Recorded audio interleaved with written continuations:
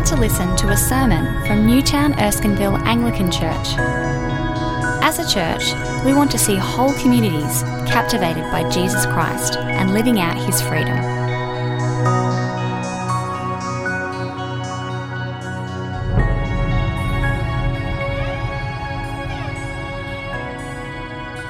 Hi, so my name is Thomas. The Bible reading is Revelations 8, verses 1 to 5. It's in the handouts, or you can pull it up in your Bible. When he opened the seventh seal, there was a silence in heaven for about half an hour, and I saw the 7 angels who stand before God, and 7 trumpets were given to them. Another angel, who had a golden censer, came and stood at the altar. He was given much incense to offer, with the prayers of all God's people on the golden altar in front of the throne. The smoke of the incense, together with the prayers of God's people, went up before God from the angel's hand. Then the angel took the censer, filled it with fire from the altar, and hurled it on the earth. And there came pearls of thunder, rumblings, flashes of lightning, and an earthquake. This is the word of the Lord.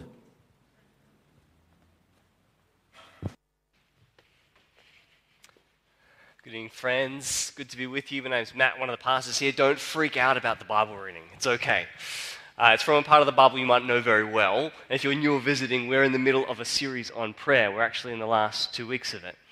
And we've been thinking a lot about how to pray and the God we are praying to and how those two things collide with each other. And this is a particularly interesting text tonight that I think will help us in a number of ways, because the question we have to ask before we finish this series, and the question this passage makes us ask is, does praying actually matter?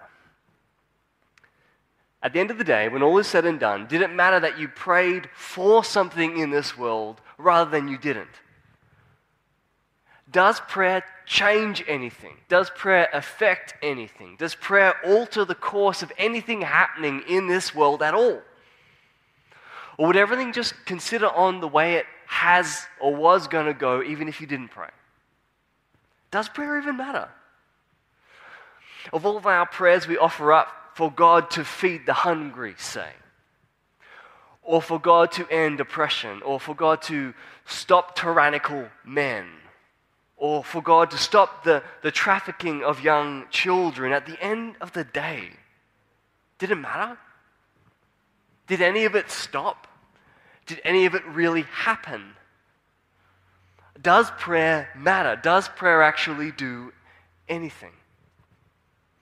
Sometimes our prayers can seem so puny and pathetic and so ineffective that we're left feeling helpless and disheartened, thinking, well, what's the point of praying? Nothing happens, nothing changes, nothing alters. We've been praying for the war in Ukraine for over a year now in this church, from this position. Has it mattered?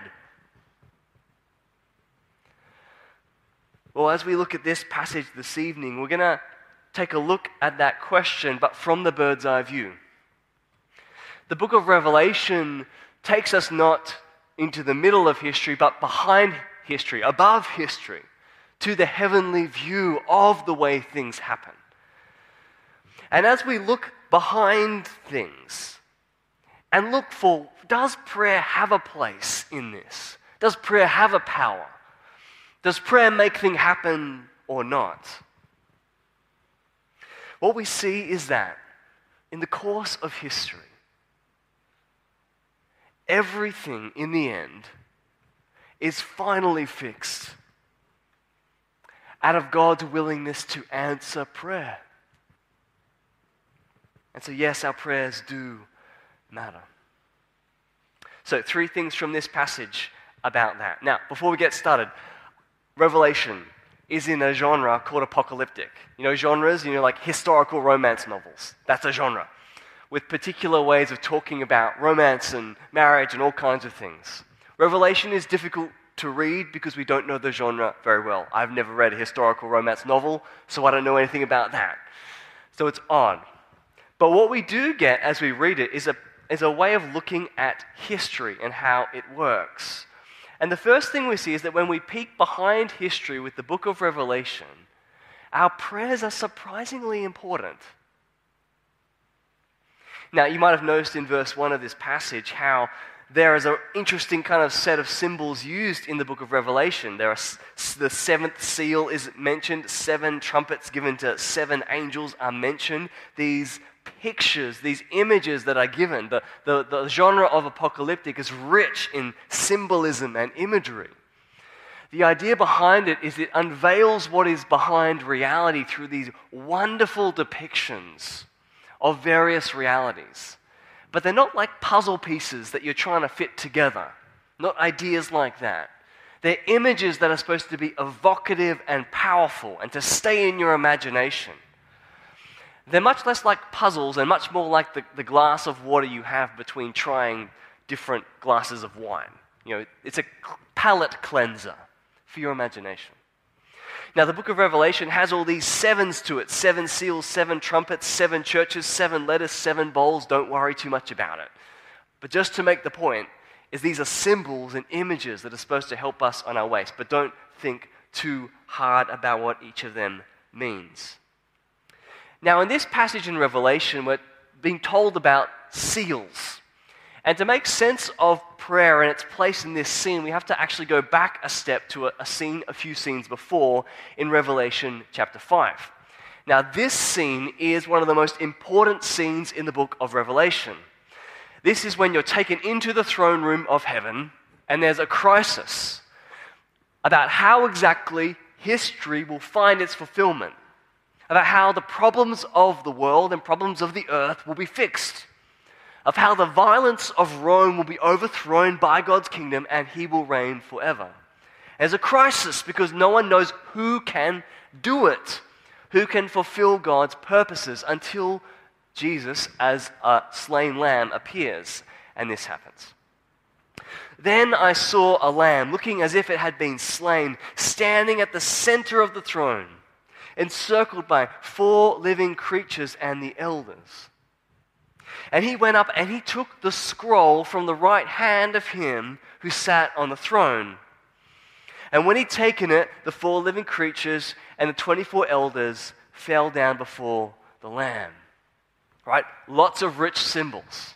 But the point of the whole set of images is that the Lamb is the one who takes the scroll.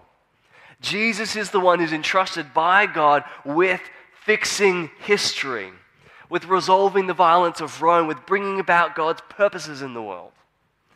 And on the scroll are 7 seals. You can see in this weird image, there's a scroll and there are 7 kind of pieces on it. 7 seals to be kind of undone. Now, something's really interesting though in the next part of this scene. Something's in the room that you wouldn't expect to be there.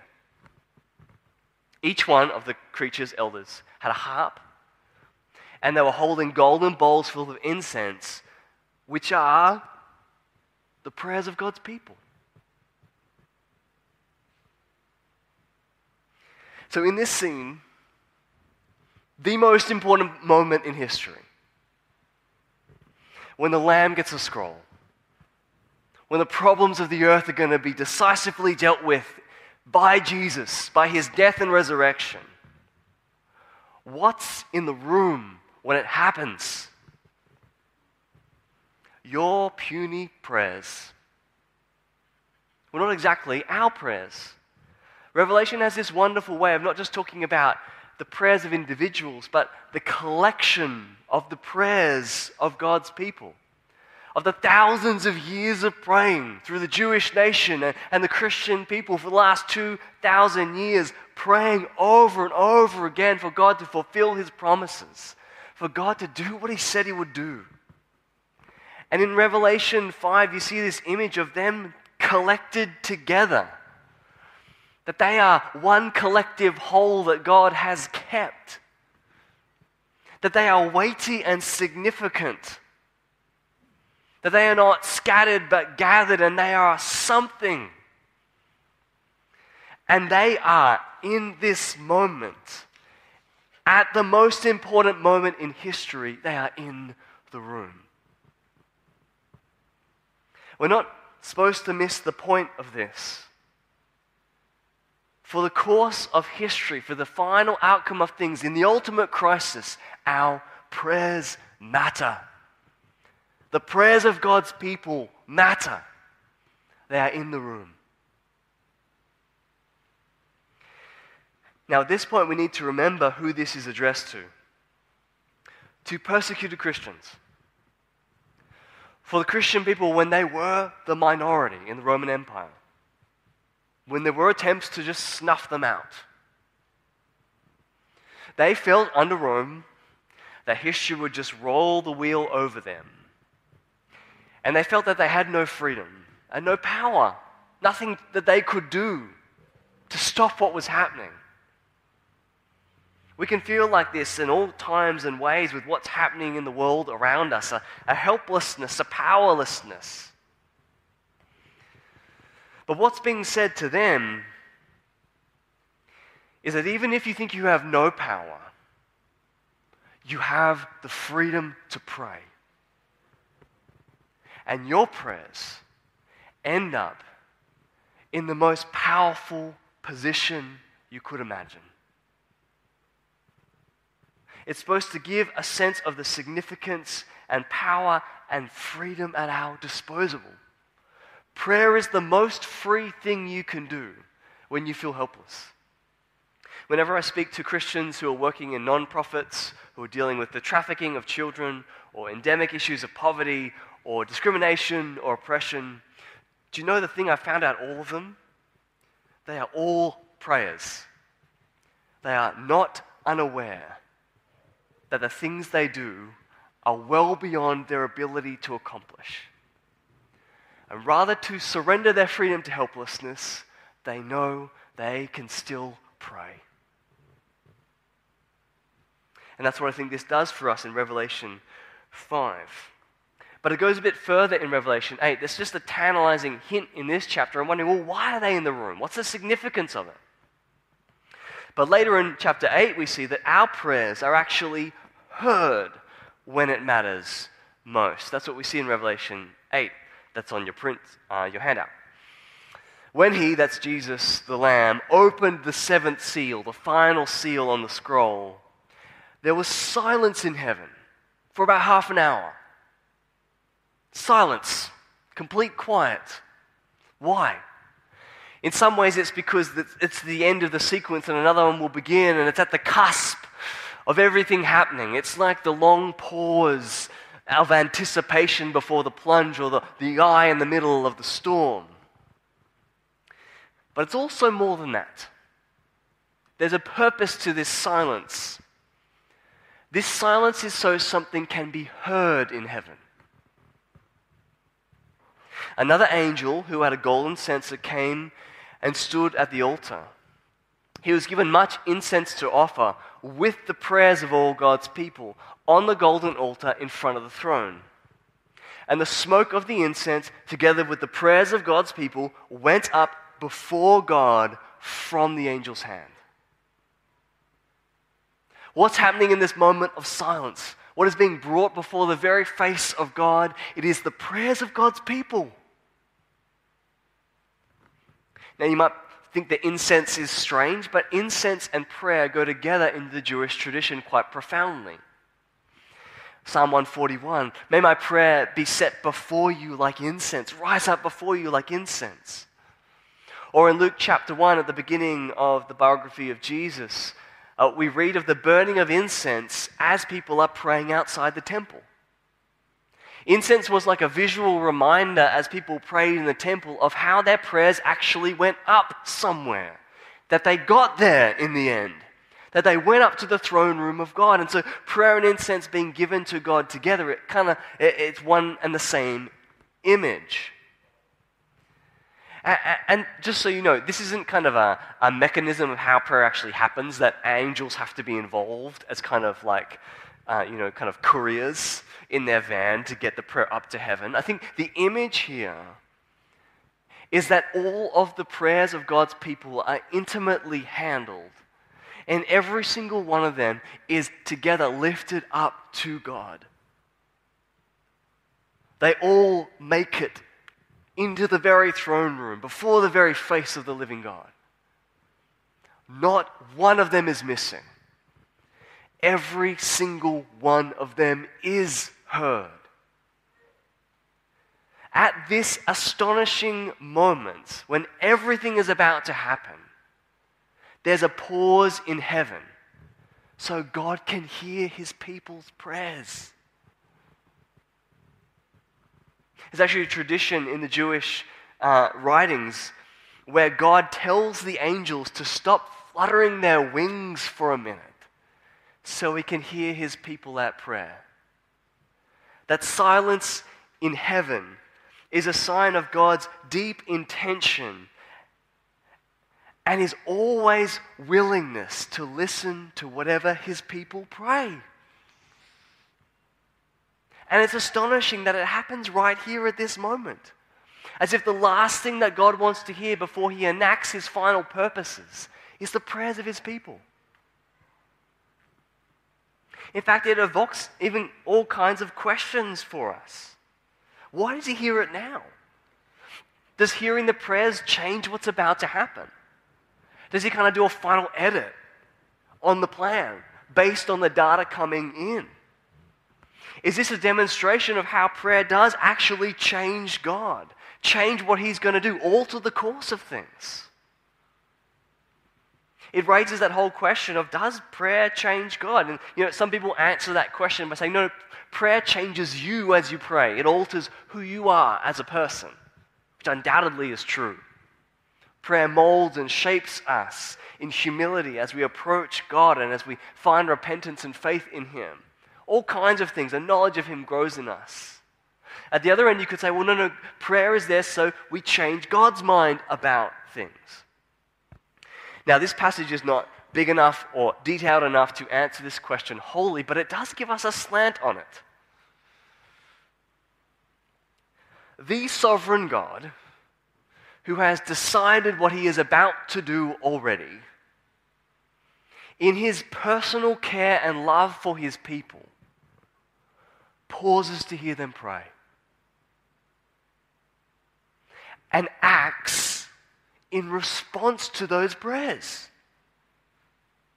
It's like God has ordained in his purpose the prayers to be heard at that moment as part of his final plan. Prayer is his gift to us, that we might participate in his very kingdom and purpose. He, in his sovereign grace and his personal care of us, fulfills his promises in response to what we ask him to do.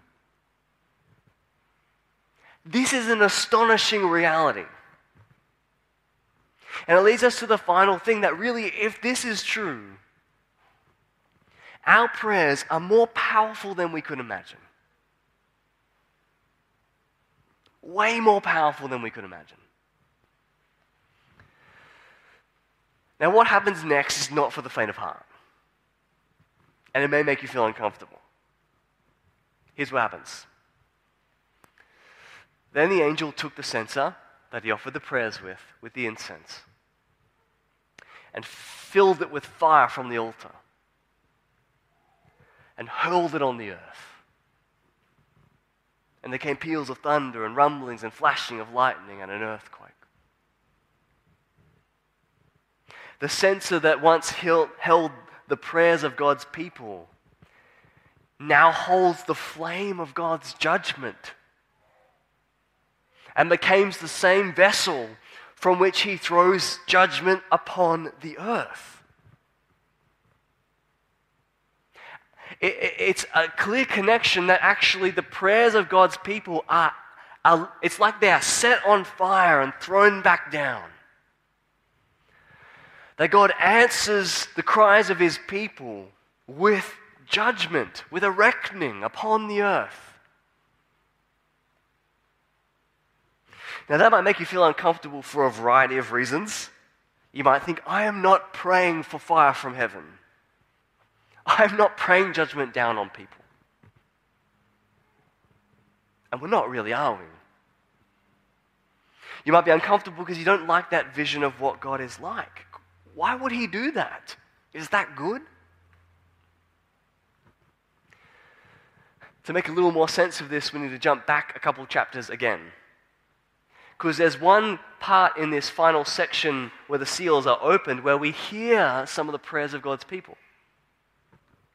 It's after the fifth seal is opened. When he, the Lamb, opened the fifth seal, I saw under the altar in the throne room the souls of those who'd been slain because of the word of God and the testimony they'd maintained. And they called out in a loud voice, "How long, sovereign Lord, holy and true, until you judge the inhabitants of the earth and avenge our blood?" You see, the censer of prayers contain prayers like this.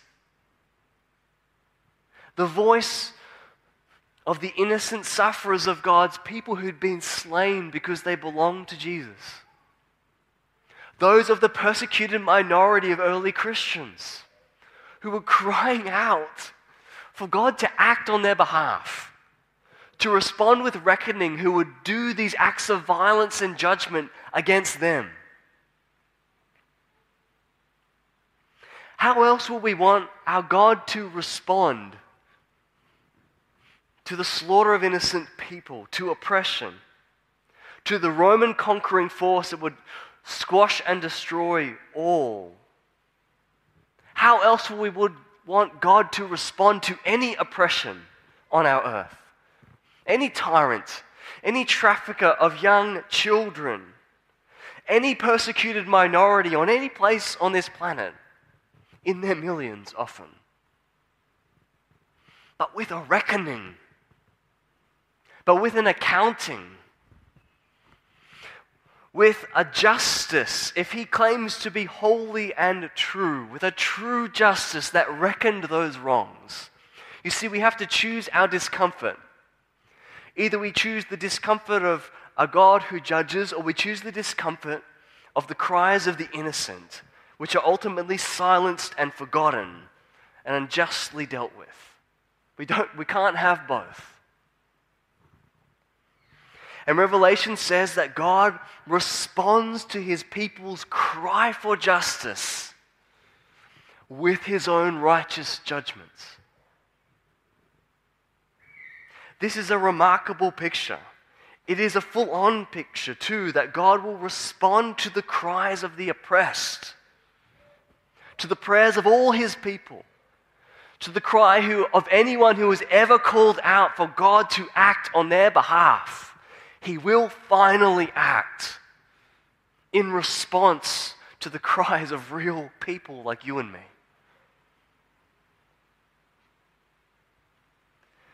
Friends, do not mistake this.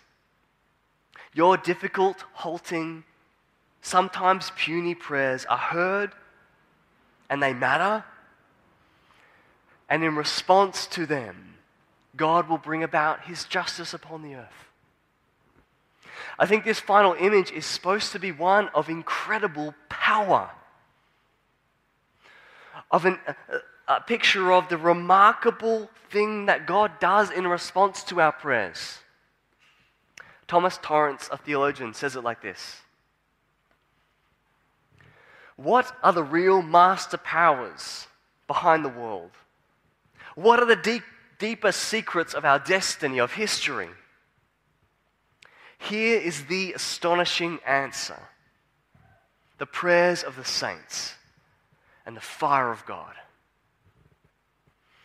That means that more potent, more powerful than all the dark and mighty powers let loose in the world, more powerful than anything else, is the power of prayer, set ablaze by the fire of God and cast upon the earth.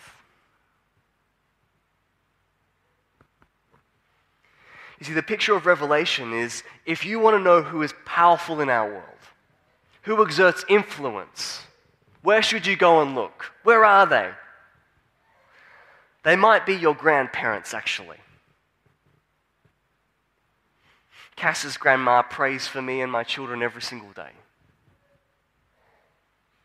It's the grandparents who lift up still their physical papers and pray your kingdom come to every tragedy they see, who ask for God to respond to the evil they see in the world around them. It's to the child in a far-flung part of the world who has no hope but God. She is exerting her power in crying out to him, and she is more powerful than the most mighty tyrant on earth. The movers and the shakers of our day are those who bend their knees at prayer. And our God sets their prayers alight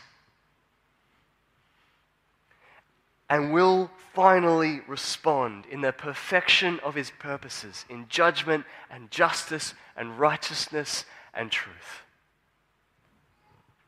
Friend, do not give up on your prayers.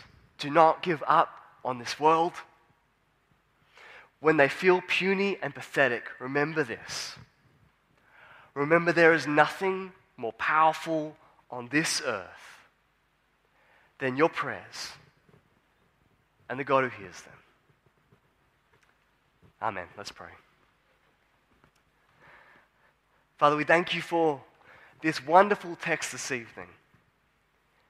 And Father, we ask for it to cleanse the imagination of our hearts and our helplessness and our powerlessness and our sense of foreboding about the way things are and the way things always will be. Father, fix in our hearts tonight the power of the simple and the puny and the pathetic prayer that you always hear. And ultimately one day you will respond to finally, powerfully and mightily in the person of Jesus. And it's in his name we pray. Amen.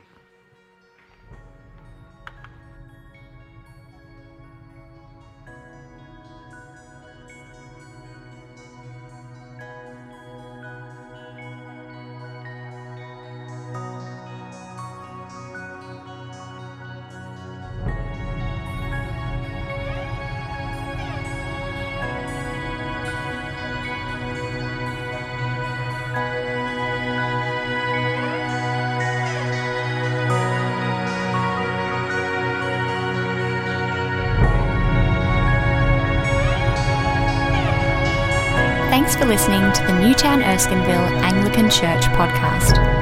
For more audio content and information about our church, please visit neac.com.au.